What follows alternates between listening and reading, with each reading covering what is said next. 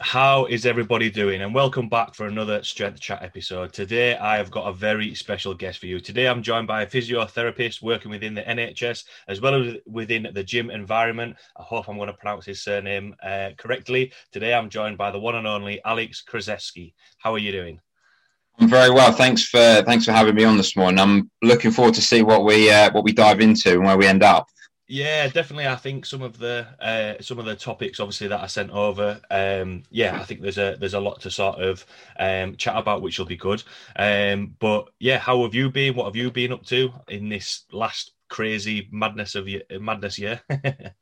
Yeah. So yeah, as you mentioned, I have a full-time role within the NHS where I work as a team lead physio, and then my sort of other time is occupied in the private sector for probably sort of 20 to 30 hours a month of kind of general population work. And I tend to work with quite a lot of sort of strength sport athletes and barbell athletes as well. So given that the majority of my own kind of clients have not been able to access the gym for the last year or so, there's been less of that. But within the NHS, really, it's just been working where we needed. So our physio service did close down for some time, and we were redeployed into other roles. But I think we are starting to come out the other side of it now, which is nice, and then we can get back to doing what we do best.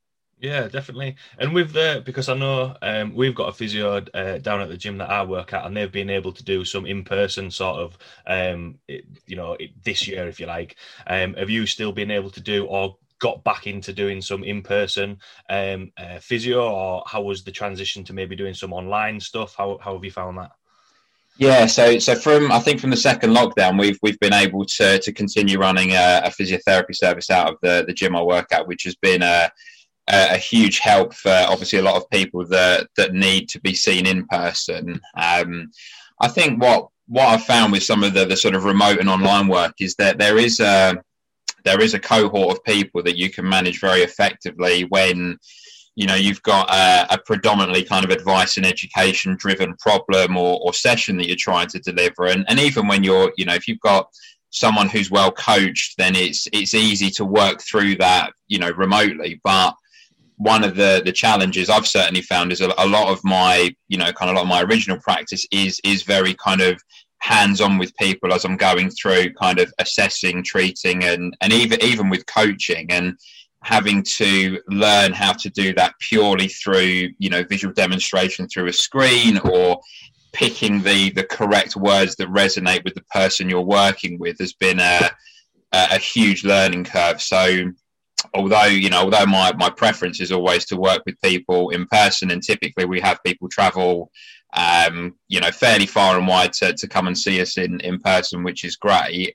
I think the way that this remote care has almost been rushed through and become a lot more acceptable to people has made everyone across the world a lot more accessible, which is fantastic for people who want to work with very specific individuals who typically have put kind of content or messages out that resonate with them. So if distance is a problem, then really that's kind of mitigated by being able to do something remotely.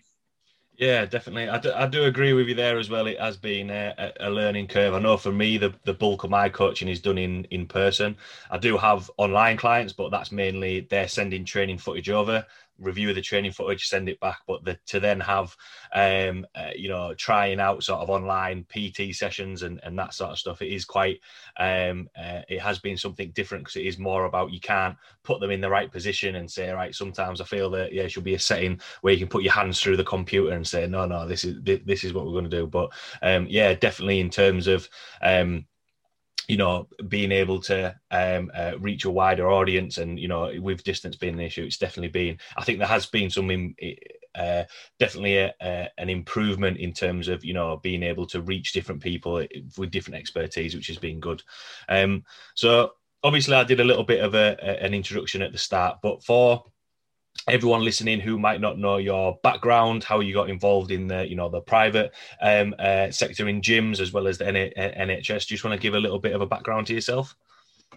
So I originally qualified with an undergraduate degree in exercise science, and then I got to the end of that and couldn't really see a tangible career path at the time that was really of interesting to me. And I think physio was the thing I'd looked at previously, but hadn't really given a second thought. And the nice thing, certainly in the UK, is with a prior undergraduate degree, you can go in to do like a master's level pre-registration physiotherapy degree. So it's a 2-year rather than a 3-year course. And at that point in time, I thought, right, I'll go in and do that. So I qualified in 2012. So I think I'm in my 9th year of practice now. Worked for a sort of a national company prior to moving into the NHS about 6.5 years ago, and have worked my way sort of through the ranks there. And probably for the last 4 or 5 years, I've been doing my own work for myself alongside that, because I think working in the NHS and it being, this kind of public health sector, and it's free at the point of access, you do have a number of challenges and constraints that you have to work with that impact on the quality of care that you can provide. And certainly some of the private work that I do is almost born out of frustration that I can't do everything that I feel I want to do to really help someone. So for the work I do with myself, it's probably not dissimilar in terms of what I try to do with people, but in terms of how long I can work with someone, in terms of how often I can see someone, it's a lot easier to do everything that's necessary, because having these sort of longer appointments where I can work with someone for an hour or even longer if I want to, you can get through everything that you need to. And again, it removes those time pressures where you're trying to prioritize everything for everyone that you see. And, if you're working with, like an injured barbell sport athlete, as an example, often these people have been carrying things for a long time, and they've worked around it, and they've got their own perception of what's going on in your head. And you've got to take the time to listen to everything that's gone on. You've then got to take the time to go through a thorough assessment. You've then got to take the time to program everything and discuss the intervention. And you can't do that in half an hour. But when you've got the time and space to be able to do that, you ultimately, you don't see people that many times, because the time you do spend together is high quality. It's efficient when you do it. And then really you're just guided by how that person responds and where they go as time goes on. Yeah, definitely. I think that is a big thing that, I've had a lot of clients, who have had niggles or injuries that is a little bit outside of my sort of like scope of knowledge. And it is sometimes that it is just the quality of time spent with there. And, sometimes it's not always the area that's hurt, that's painful. It could be something else that has been missed further up the chain or down. So I completely agree. Being able to have that a little bit more time, you can, maybe cover all the bases, or, go down an avenue that you think, right, we're gonna give this a go, rather than, being a little bit more maybe generic, if you like, and hitting the big rocks and thinking, right, this is what we're going to aim for. Obviously, the topics that I sent over, and being in, sort of both camps. It would be quite interesting. And as well, I sent the email over from seeing the work of obviously Tony Gentlecore and a couple of others, and then seeing the work that you're putting out there as well. For that field of training, working with people who are actually training and involved in strength training, I think is quite interesting.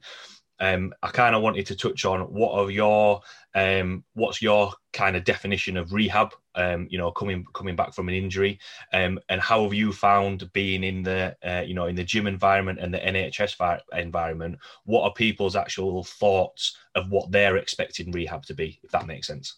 Yeah.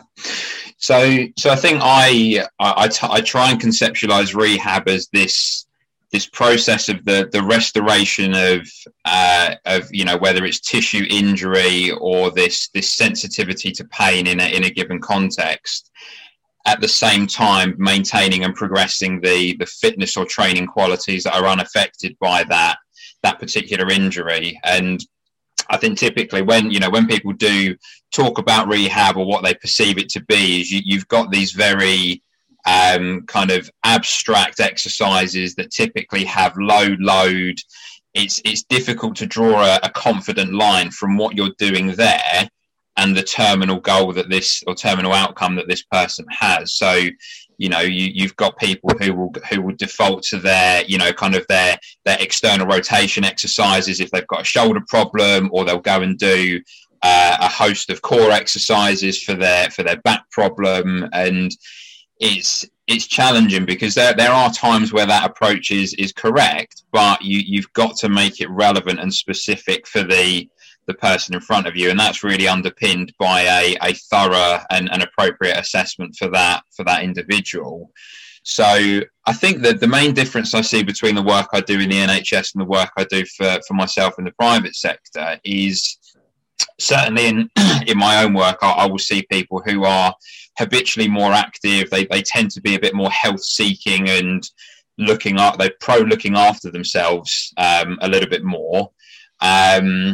And again, obviously working with a fairly specific population with, powerlifters, strongmen, bodybuilders and things like that.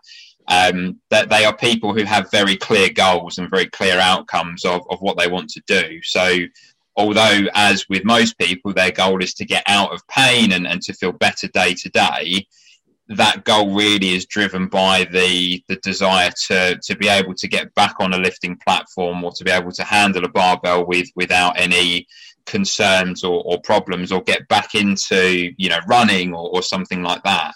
And certainly within the NHS there are still that cohort of people that come through, but I think certainly the type of people that we tend to see, there are more things to consider. So typically I will see a population who might have more pre-existing health conditions, or they may be a little bit older, or the sort of the socio-economic factors that they are having to contend with each day tend to be a little bit more complex. So invariably they are a more challenging group to manage, and that then becomes compounded by the amount of time that I can spend with that person, as well as the frequency with which I can see that person as well. So there's certainly a lot more prioritization of what I can do in those sessions. If I've got half an hour to work with someone and I've got 5 or 6 different things that I need to go with, I know I'm not going to get through all of them, but if I can pick the low-hanging fruit that resonates with that person, then I'm more likely to get a successful outcome. But that's where we start to move into people's willingness to embrace change, or kind of discussing behavior change with them. And I think again on the constrained resources, it becomes very difficult to try and meet that person's expectations if they are skewed from where they've been before they've come to see us. Yeah, I think that's a good explanation of because there's 2 camps of it. It is 2 different populations. Probably the NHS side of things, like you were saying, may not potentially have that much of a training background, whereas usually, especially in the like sort of the independent gyms, there's going to be a physio associated to that gym who are used to people who are doing the barbell lifts, strongman, bodybuilding, whatever it may be. And we've sort of kind of touching on the strength training side of things. Do you find that when people are coming to you, sometimes there's a case of oh well, I can't do this, so they've injured themselves, all right, well I can't squat, that's it, we're not going to be able to do that. Or there's the other end of the spectrum where people might be saying, oh well, I'll just go lighter, I just won't go as heavy this time and just see how it goes. How have you found, do you find that people say that, and how do you sort of put it across that, okay, well, we don't have to do nothing, we don't have to stop squatting altogether, and as well, right, well, I don't want you just going lighter, there's other things that we can put in place. Yeah. I think there's always a trainable menu. I know Tony Gentlepool uses that term a lot, and it's something that I really liked when he put it out there. So, this makes perfect sense, because for everyone that comes in and sees me, whether we're dealing with a pain problem or a performance problem or a movement problem, there is always an entry point for that person to fit in at. Now, again, it depends whether that entry point is deemed acceptable relative to their expectations. But what we typically see and this is for everyone, this isn't just for, again, kind of barbell athletes, but you've got copers and you've got avoiders. And more often than not, the barbell athlete is the best coper that I've come across, because they will, as you say, that they will pivot by changing the exercise, changing the volume, changing the load. They will do everything they can to avoid not squatting, not deadlifting, not doing this particular lift. And I don't see these people when the pain starts. I see it 3 to 6 months down the line, when the trainable menu has narrowed and narrowed and narrowed, and they can't find a way out of it. So, I think we've certainly got this concept of exercise progressions and regressions, and then you've got like what they call like a lateralization, so a Charlie Weingroff term of taking that side step but maintaining a training effect. And people are really good at doing that to a point, but then at some point, if it reaches that tipping point or that threshold where they think, right, I'm now in too much pain to be able to do this, or I'm spending 30 to 40 minutes to warm up to get under a bar, or I'm in pain for 3 days afterwards rather than just being a bit sore, that's where people tend to come through my door or are referred to me. And when you can go through a session with someone and you can make sure there's nothing serious going on, you can reassure them of that, and you can show them these ways of training that don't hurt, that do feel intense, and that could be a few different things depending on the situation. But if you're able to show that person that you can train and you found that entry point successfully, the rest of the process is relatively straightforward, because you've built that rapport by showing them, I'm not that healthcare professional that says you have this pain, therefore you cannot do that. And that's where I think a lot of people run into trouble, and it's where physios and other rehab professionals get a bad name, because some people, if they don't know what they're doing with the population they're working with, the default thing to do is to rest and to avoid. And certainly there are times where that's important, but for me the most important thing is to try and find that training effect and maintain that as much as possible. And certainly we might regress that back 2 or 3 steps whilst we find the correct entry point. But managing someone's head and managing their mindset by doing that does you far better than saying, just don't deadlift for 6 weeks and then go back and just start light and build it up. It's this very kind of wishy-washy approach where you've avoided the pain trigger or the pain cause for a period of time, which is great because it allows things to settle down and calm down. But what have you done to ensure that doesn't happen again in the future? And this is where, again, if you're working with a specific population, you need to have that skin in the game of being under a barbell and knowing what it feels like when it goes wrong, knowing what it feels like when it feels perfect. And if you can then talk in that language with someone, it becomes a lot easier to build that therapeutic relationship as well. Yeah, definitely. I always liken it to, it's like if you were going to coach rugby or football, you've got to, or referee it or whatever. I think you've got to have some idea of, how the game is to get an understanding of it. And, I think that's the exact same when it comes to, the barbell lifts. Just a couple of things from what you were saying on there. Do you think, well, 2 things actually. Do you think that, when we're looking at the exercises, all right, well, if I do this is going to stop me getting back pain if you've started getting back pain, because especially with, social media and YouTube and all that sort of stuff, you see what's quite nice to see is a lot of people are doing like the McGill Big 3 in the gym. Oh, great. Well, this is going to stop me, getting back pain. Do you think that because just those snippets of information are out there of, do this exercise to stop back pain, do this exercise to manage knee pain? Do you think that people think that if they, go to a physio, that they're just going to be given those and they're trying to sort of I can't think what the word is, self-coach or self-treat themselves? Yeah, I think one of my pet hates is the post on Instagram where it's top 3 exercises for back pain, or do this to deal with your shoulder pain. And it falls into this category rather than it being like meaningful education. It's more of this like exertainment. So it's kind of just you scroll through your feed, you swipe a few times, and like, oh, that looks cool, I'll try that. And then you go and do it in the gym, and you're like, oh, well, why didn't this work? I'll try the next one and see what happens there. So I don't think there's such thing as a bad exercise, but you need to have a meaningful reason for selecting and programming that exercise. And I think with experience, you know, being in the gym and being a kind of a regular resistance trainer, I wouldn't say I fall into the category of being a strength athlete or a CrossFit athlete or anything like that. Yeah.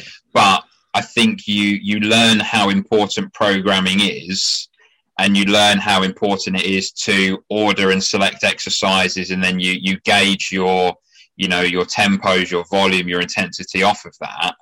Whereas if you're just throwing 3 to 10 exercises at the wall and seeing what sticks for that person, then you've missed the boat, and you've not accurately assessed that person. So, you know, using your example of the McGill Big Three, you know, even Stu himself, he won't give those 3 exercises to everyone that comes through the door.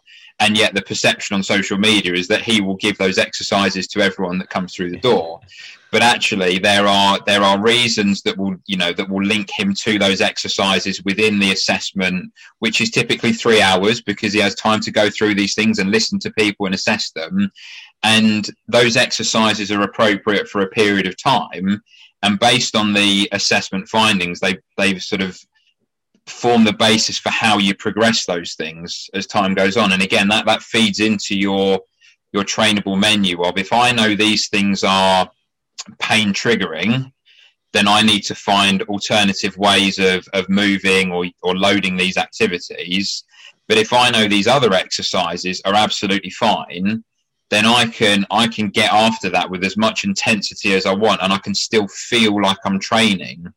Yeah. Because everyone should have the right to feel like, and you know, they should have the right to feel like an athlete in whatever athlete means in their mind. If you're taking someone and you're making them do very remedial, very low intensity work, and you don't have a very clear reason as to why you're doing that, then you're probably leaving potential progress on the table. Yeah, especially with, and you know, it's interesting you say there that, you know, yes, there's people that will be competing in powerlifting or, you know, competing in bodybuilding or strongman, but there's, you know, a large population, like what you said there, that just enjoy strength training, that you know, and they have a level of strength or a level of ability that I think sometimes you know, when you said there about giving exercises that aren't having a training effect, obviously the good thing, and you know, why probably a lot of people enjoy strength training, is that you can see progress on the bar. You can see actually you're getting better. And I think sometimes, like the, you know, McGill Big Three and other exercises, I think sometimes it's hard to judge whether you are making progress, if that kind of makes sense, because, you know, there's no sort of, you're not seeing weight on the bar, you're not seeing whether you're squatting deeper or, you know, or whatever it may be. And just sort of going on from that, I think there is more of a trend now that, you know, speaking with physios, you know, such as yourself, who have a background in training, to try and sort of blend the rehab and training worlds together. So how have you found, you know, working with other coaches in terms of the programming side of things to blend together, and when sort of, you know, coaches have tried to step sort of into your world and vice versa, and what sort of like the best practices, you know, for that? Yeah, so I think the sort of, you know, whether we call it interdisciplinary working or multidisciplinary working is absolutely critical, because I'm not a powerlifting coach. I'm not a this coach, that coach. I'm a therapist with an interest in these particular things, and I'm very lucky that the head coach, if you like, of the gym that I work at is a very well-known strength and conditioning coach. He is very good with what he does. I don't need to be that person, but if he's got someone who he can't coach out of pain, if it's just like a movement problem, if it's a programming error that's not writing itself as you change it and you give it time to settle, then he will very confidently hand off to me in the knowledge and the confidence that I'm not there to say, well, you need to not train with this person for 6 weeks, because then it's impacting on his income ultimately, and it's then favouring my income when I see that person for 6 weeks. So I think being able to move away from this being a financially driven process and making sure it remains a client-centred progress is really important. But again, I think the people you work with and the content you put out and the message you put out will draw people towards you, and you'll attract certain coaches and individuals. So I have I guess like a cohort of coaches that I would regularly refer out to, or I would have coaches that refer into me if they've got clients that they're not quite sure with things. And again, over the last year, that's the reach of that has increased because of COVID. But I think you need to know where your scope starts and finishes. And fundamentally, I think my scope probably finishes at the point where I've worked with someone through like a general physical preparation phase.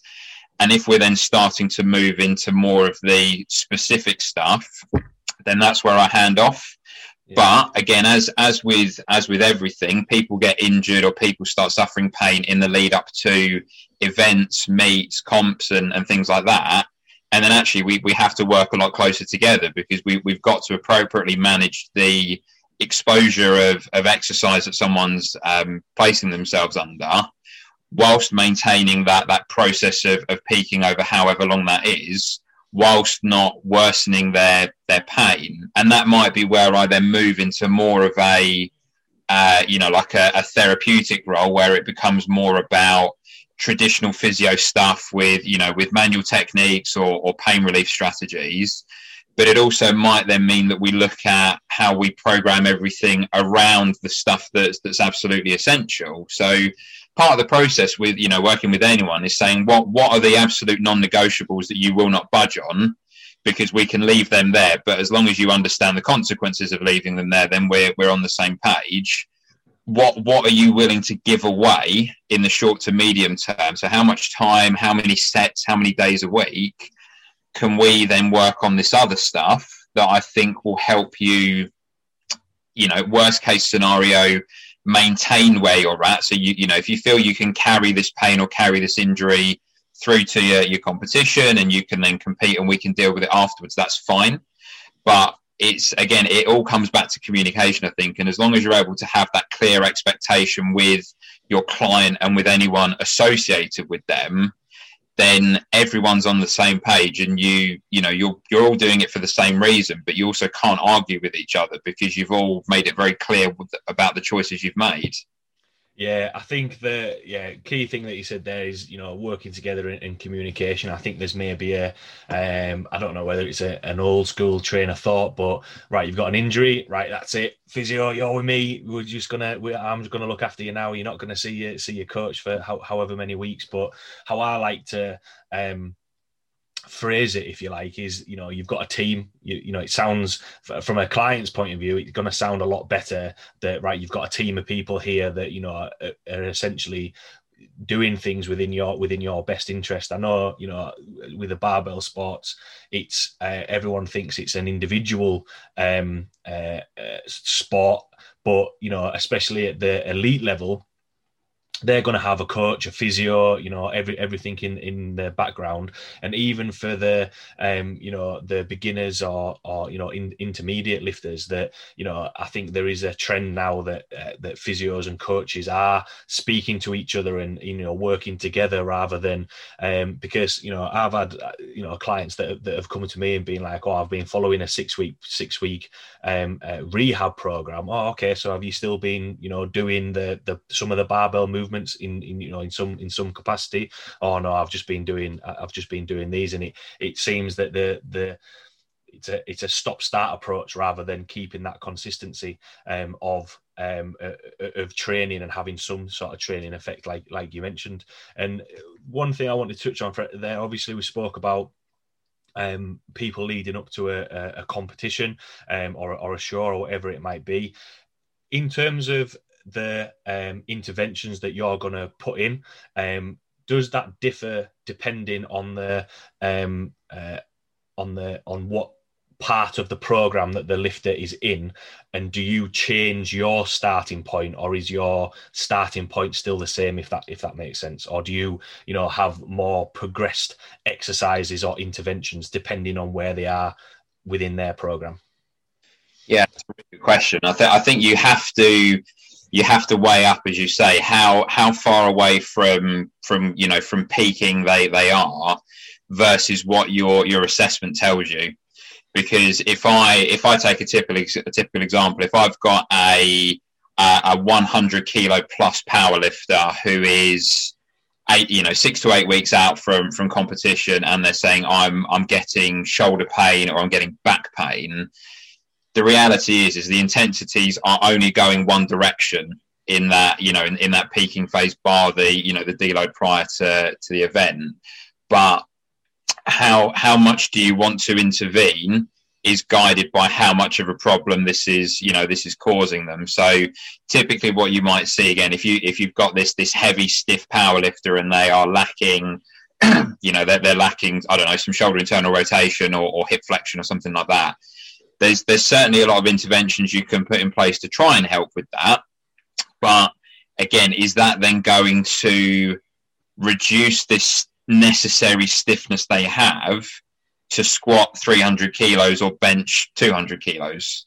So you have to weigh up, is this the best point in time to try and get this person moving more like a normal human being, rather than just this like sagittal plane monster? Or actually, is there some stuff that I can put in for this person that just makes them feel a bit better with the training they're doing? Because I can't think of too many people who get to their final sessions before they deload and they feel great. These are people that are tired and sore, and they're bored of training and they just want to get it over with by that point. But if I then go in there and say, right, well, you've got to do these 3 exercises for 3 rounds before you do every session, and then you've got to do this, then you've got to do this, they might feel a bit better when they're doing it. But ultimately, is that taking away from the goal of what they're trying to do of moving as much weight as possible? So that might be where, again, we look at more of the traditional kind of pain relieving strategies, whether it's manual therapy, whether it's using needles, whether it's using other strategies. But it's just trying to make that decision based on what that person's priority is. Yeah. If their goal is to compete and not feel like an absolute train wreck after they've done it, then actually you probably do say, look, you probably need to just spend a bit more time working on these particular strategies to create a bit more movement option or movement variability. Whereas if your goal is to set a national or an international record, then actually maybe the best thing that I can do in this process is patch you up as best as I can from session to session and give you some stuff that just keeps you treading water. Yeah. And I don't think that that's a bad conversation to have with people, because yes, the ultimate goal is always to get people out of pain, but we have to be upfront with people and say sometimes what you're doing is going to dilute the speed at which you can get better. Yeah. So maybe we carry you over the finish line here, and then for the next 6, 8, 12, 16 weeks of your off season, maybe that's the best time to approach some of these other things where we can not put a barbell in your hands for 4 to 6 weeks. And actually, again, we can get you feeling good and enjoying that training process again. Because again, as you said earlier, some people do just train for enjoyment. And I just enjoy the process of training and this process of physical expression, whereas other people do like to have that point in time where they can express their the most strength or the most fitness they've got. But some people don't have a desire to do that. So again, you've got to meet people where they want to be met, but you've still got to be true to what is realistically achievable in the time frame and the constraints that you're given. Yeah, definitely. I had to smile to myself. Actually, it felt like you must have been a fly on a wall with my training up to a competition where you fed up a training, and after every powerlifting competition I've done, I'm saying I want to do strongman. I want to do something different. I'm sick of doing powerlifting. But it is, it is true. You do get to that point where you just want to get the competition over, and then you've got time afterwards to do it. And I do agree with sometimes just maintaining and getting to that point where you think, right, we're gonna manage this pain a little bit more, or manage this injury, and then afterwards you've got a lot of time to work on things, because especially within the barbell sports, or strength sports, there's a massive chunk of time between competitions. I know maybe beginners might have maybe 4 or 5 competitions a year, but there's still a couple of months or weeks between competitions. And then as you sort of progress, especially at the higher level, they might only have maybe 1 or 2 or 3 competitions a year. So you've got a big chunk of time to address these things, whereas that one point in time, especially if everything is stuck to correctly and managed properly, then afterwards you can spend time focusing on these things. Would your thoughts on that differ? If I know we've spoken about the barbell sports, and this might be a little bit of a tangent, but in terms of maybe combat athletes, or people who are playing football or rugby, who are playing weekly, or stuff like that, would your thought process change, or would that still be the same concept of, right, we're going to get you through this competition point and then try and manage it? Or what are your thoughts on that?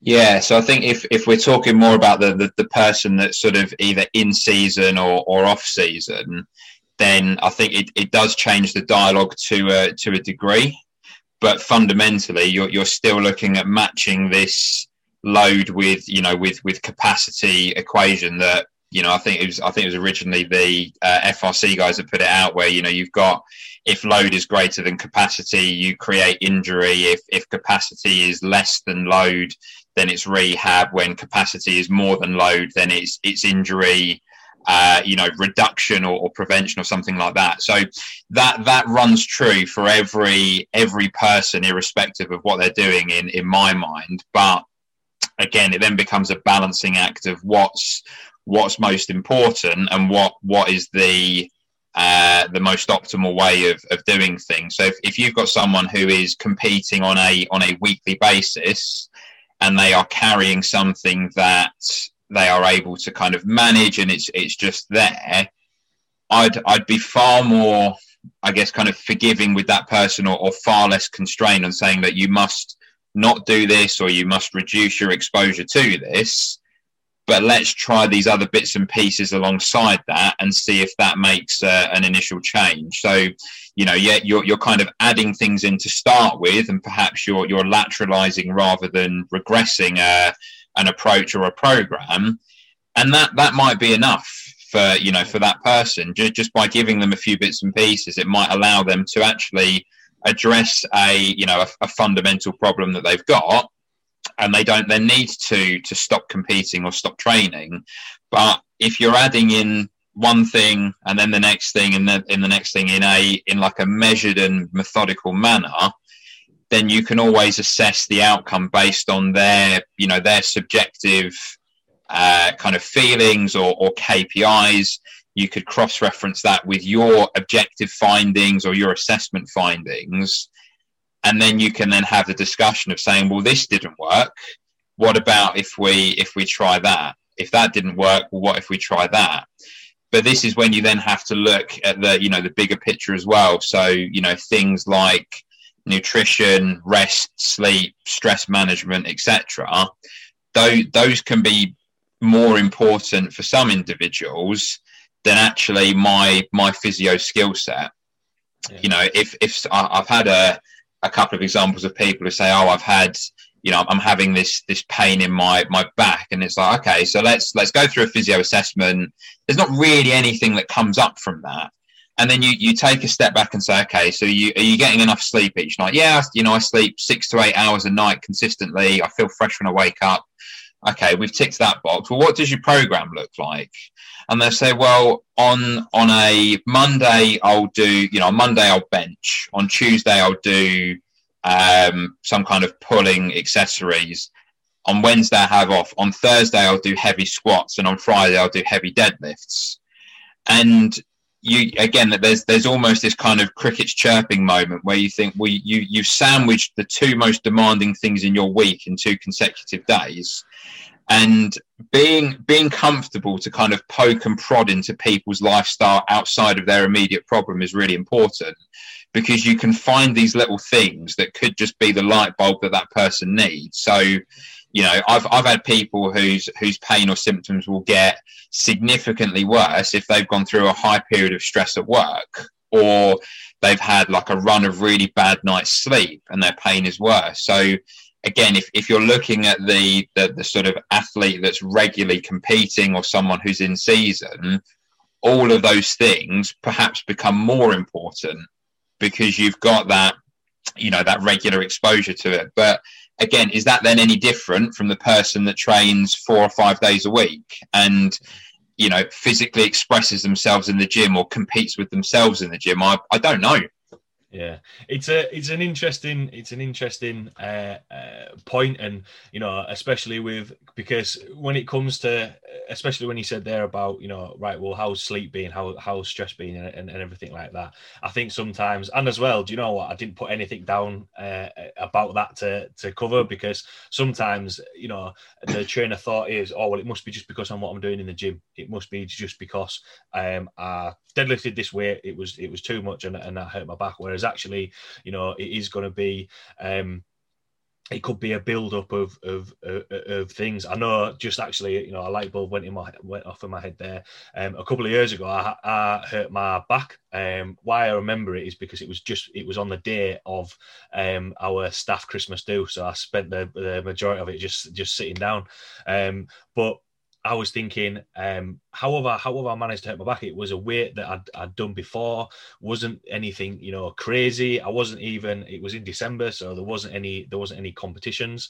And then thinking about it, as we were chatting through with the physio that was working there at the time, we got some new equipment. So I'd been carrying that in.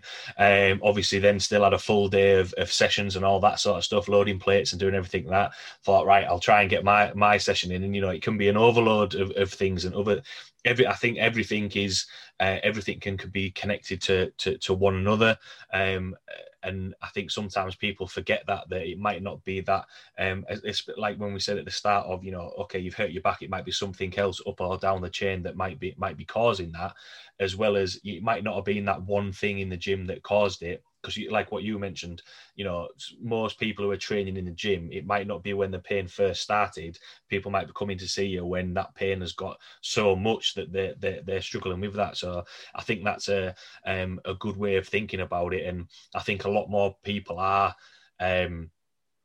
taking that a little bit more into account and realizing that sleep and rest and not having a crazy program where you're doing heavy deadlifts and then the next day coming straight in and doing squats, which is part of that whole process of educating people a little bit more of how they can manage these things and how they don't have to go right back to basics and start everything again. One thing when we were chatting about exercises on there and where they are in the program and all that sort of stuff, past when they've done the competition and we're focusing on, okay, right, we are actually now going to address these issues and spend a little bit of time of addressing these injuries. How far back from sort of like the main exercises that they're doing, which gives them a training stimulus, how far back would you maybe regress those exercises to still get the training stimulus that they want, but also trying to give them the exercises that they need to make sure that they're rehabbing? Because it is one of those phrases, give them most clients will want to do certain things, but you need to still throw in the things that they need to do. What's your sort of process of that? I think it always depends. I think if we take the reference of a resistance trained individual of whatever type, I think you need to go back as far as you need to go back relative to, again, your assessment findings. So let's say, for example, you've got your powerlifting individual who has finished their, they've finished their comp, they're now looking at an off season of however long. You probably don't need to stray that far from the main lifts. It's just the method of loading them that you change. And again, maybe this isn't dissimilar to some of the, sort of West Side conjugate methods where, you'd still have a squat movement or your squat as your primary lift, but maybe instead of going for your low bar, heavily hip driven back squat, maybe you give that person a heel elevated safety bar squat, or even something like a hand supported squat or a Hatfield squat. So rather than you using this, this very kind of horizontal displacement driven squat, you ask that person to stay as upright as they can, and you make this a far more of like a vertically driven or knee dominant squat. And, by virtue of where the load is with the safety bar being a bit more kind of anterior, by having someone perform a lot more of a kind of squatty looking squat, you're still maintaining a lot of training intensity and training stimulus, but you're just changing where that stress and where that stimulus is going. I don't think we need to take someone back to like a heels elevated goblet squat. If this is someone who's squatting 200 to 300 kilos, giving them a 24 kilo kettlebell with heels elevated for a goblet squat, you've got to have a very, very good reason as to why you're doing that. And perhaps if pain is a real problem for that person, that's appropriate. But if you're just looking to restore some movement variability and use ranges of movement that person doesn't expose them to in lead up to a competition, then that can be extremely valuable. And I think one of the things that I've used probably more and more of in recent times, and this is whether we're talking about more of a rehab or like a post-comp restorative strategy, is lots more kind of unilateral loading, lots of kind of alternating movements to drive some of that rotation that you don't get when you have a barbell in your hands. But that may simply be the accessory work in a session. Yeah. Because you could still, for your off-season powerlifter, you could still do trap bar deadlift. You could do, like a neutral grip bench press. You could then do a safety bar squat. It still looks like like the big three in some capacity, but you're just giving those tissues that have been loaded and stressed for a number of weeks, and those movement patterns that have been ingrained a bit of a break. And then actually some of those aches and pains will go away simply by changing where the load is applied to. And then as you start to move back towards your next competition cycle, you've got to make the decision, when do I need to go back and perform my specific lifts to, again, ingrain those movement patterns and feel comfortable with it, versus the stress that comes with those very specific and constrained movements. Yeah, going back to what you said at the start, between sort of people in barbell sports who might pivot and try and be coping with the pain and that sort of stuff. And it's interesting you said about the safety bar and trap bar. I've put that in off-season programs just for variety's sake, because just doing squat, bench and deadlift can become a little bit monotonous sometimes, especially after you've had to build up to a competition which is quite specific. Sometimes people can say, because the majority of them will be copers, as you said, oh well, that's not a proper squat because it's a safety bar squat, like I need the bar across my back. That's not a proper deadlift because it's a trap bar deadlift. Do you think sometimes the thought process of that, from a client or an athlete's point of view, is that from the physio or the coach's point of view, that they're not programming enough sort of intensity, so they are getting a training stimulus? So they might think, okay, well, they've got a little bit of a dodgy shoulder, so we're not going to put them in a back squat. We're going to go to a safety squat, but then reducing the weight or the loading that they can do, rather than being like, yeah, we're doing a safety bar squat, this is the reason for it, let's get after it a little bit. This is still your training effect. Yeah, you need to understand someone's emotional attachment to the exercises that they're already doing. And I think when you are quite distant from that sport or activity, it becomes very difficult for you to robustly justify why you're doing something. So, again, for me, if you put me in front of like a field athlete or like a football player, rugby player, there will be things that I can do that fit very generally with everything I do, but I couldn't tell you the intricacies of, well, you need to not do this, but you can do that instead.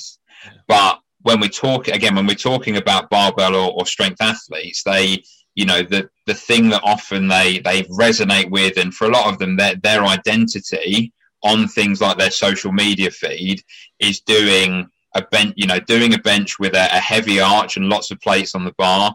It's giving yourself that low bar squat where your face looks like it's going to explode, and you're doing a deadlift again where you can see this physical exertion, and it's this real feat of physical expression. And if you just take those away without understanding how much it means to that person, then there probably is going to be some pushback. Whereas actually, if you can take the time to explain to that person and their coach, because sometimes it's coming from the coach rather than the client, if you change this for a short period of time, you're still training the same movement, you're still training, give or take, the same musculature. This will benefit you far more in the long term by having a bit of variety. So building that foundation, having that variability, allows you to build a taller peak. A pyramid can only be as tall as it is wide. Yeah. But I think if you have someone who doesn't want to give way on that because they have to bench or they have to squat or they have to deadlift with their preferred technique or bar, that's absolutely fine. But then you have to have the conversation about what the potential consequences of doing that are. Yeah. And this leads us back to, there are no good exercises, there are no bad exercises, but as long as you understand the consequences of your choices, or as long as you understand what happens when you do this, at least we're all on the same page.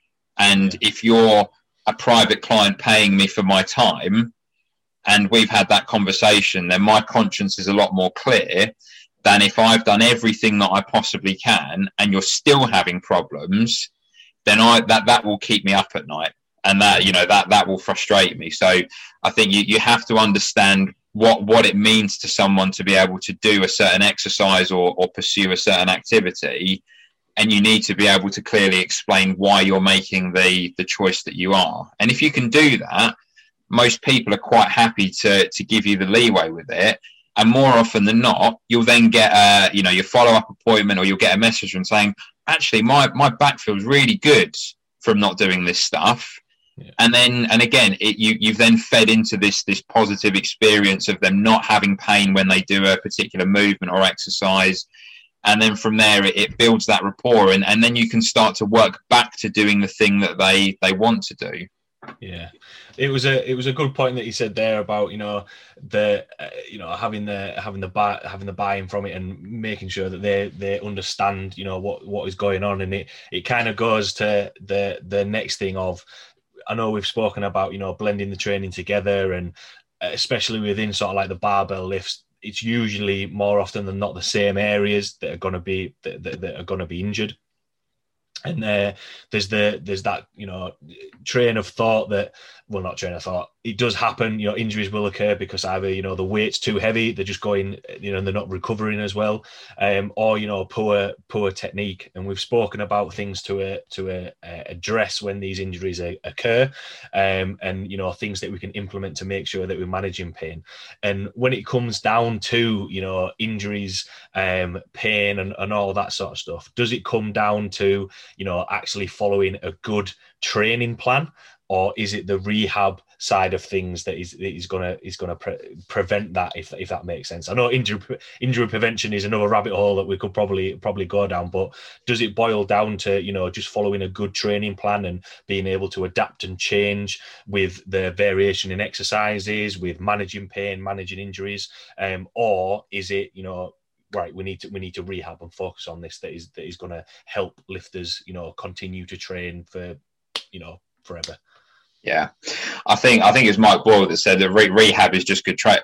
Yeah, I think it was good ACL rehab is just good training, and I think often trainers are in a very good position to effectively load manage their clients. I think when I receive referrals from other coaches, a lot of the time it's not for a specific injury that's just been sustained at one moment in time. It's more a case of, well, this thing is starting to creep up. It's becoming more of a problem. It's, you know, maybe you have that kind of that twinge or that kind of, you know, quick episode of pain that then goes away afterwards. But I think for a lot of people, if you can be confident there's nothing serious going on, which comes down to a thorough assessment with a suitably qualified and informed therapist, then actually you can hand that back off to the coach a lot quicker. So the people that I work with who are being coached by someone else, I can go through the assessment and say, as my kind of tier one strategy, which might mean that I don't need to see you again afterwards if this is successful, is I would do this, change this, maybe don't do that for a little bit of time.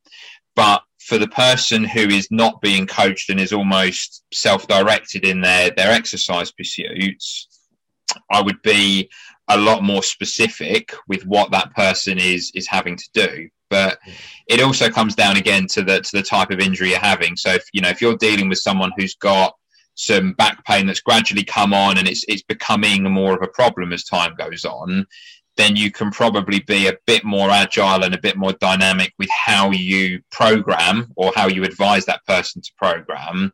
Whereas if you're dealing with someone who has had a specific injury or is post-surgery, then you're going to follow more of like a staged or progressive plan where you're looking at, you know, restoring range of movement and then restoring strength and then starting to work on kind of force absorption and then force production and things like that. So again, it always depends on the person that you're dealing with, but the situation that they're coming to you in as well.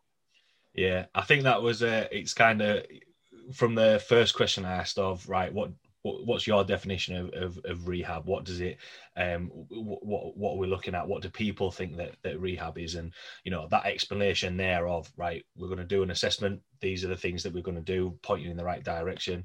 I think that's a good roundup of, you know, rehab isn't just doing the McGill Big Three, just doing that for 6 weeks and then, right, your back pain is going to go and then you can go back to training. You know, it is. That's why I wanted to ask that question at the end about, you know, good training of, you know, it's a continuum. You know, you can dip in and out of things and see where they're at, see where the client's at, if the pain's going away, if that intervention has worked, speaking with the coaches and, you know, playing around with the variations of exercises depending on where they are in a competition, which I think is, you know, that mindset of, oh no, well, I've got an injury, that means that I'm not going to be able to train. I think striking the right balance between that, because, you know, ultimately at the end of the day, everyone still wants to get in the gym and, you know, lift a little bit of weight or compete or do anything like that. No one wants to be, you know, having a setback and, you know, having something more severe, so they're going to struggle a little bit more. Whereas actually, you know, having that mindset is probably going to do more harm than good, rather than going and just being like, look, this is the injury, this is the niggle that I've got. I still want to train. but what can I do? Because I think sometimes there's that thought process of, oh well, I can't do this. Well, let's focus on what you can do, like what you mentioned there about what's your non-negotiables, and then what you can build on from there. So quite a lot of topics covered there, and a few tangents thrown in. But the last question that I like to ask for everyone listening, and from everything that we've chatted about there, what would be your take-home points or words of wisdom? I think if you've got an injury or a painful problem, then do your due diligence on finding the right person to work with.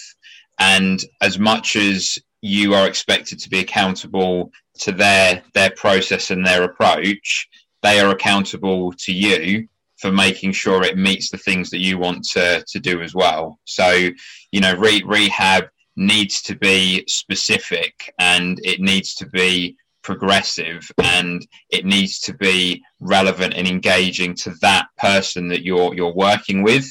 So even if you have a fairly generic approach for certain things, that's fine, but the end goal is always whatever that person tells you the end goal is, and that's what you as a service provider are working towards.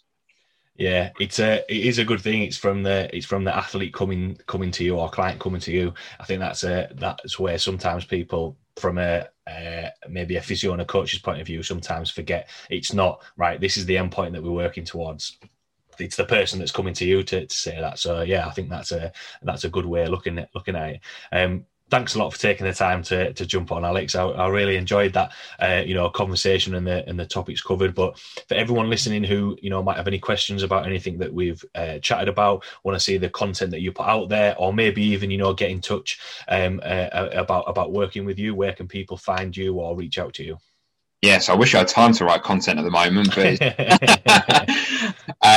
so you can find me. I'm most active on Instagram, so it's just at rehab2robust, and then I have my own website, which is www.rehab2robust.co.uk. So again, I have a mix of in-person clients. I do remote working for anyone that wants to engage, or any queries or concerns people have got. So if there's anything anyone needs, just get in touch. Awesome. Thanks again, Alex, for jumping on. I know, the world of rehab and physio is something that, I think is only going to benefit coaches and people involved in strength sports. And I think, especially everything that you've talked about and explained there, I think that's a good way to look at rehab, and is beneficial to me, so that I'm not thinking, oh God, I've got someone with an injury, I need to just give them banded exercises and goblet squats, whereas actually there's a lot more beneficial that that you can still get powerlifters, weightlifters, strongmen to where they want to be without sort of starting and stopping again. So really enjoyed that conversation. And I maybe wish I should have taken some notes about, all right, so actually I can do that there. But thanks again. Thanks to everyone listening, and I will see you all next week.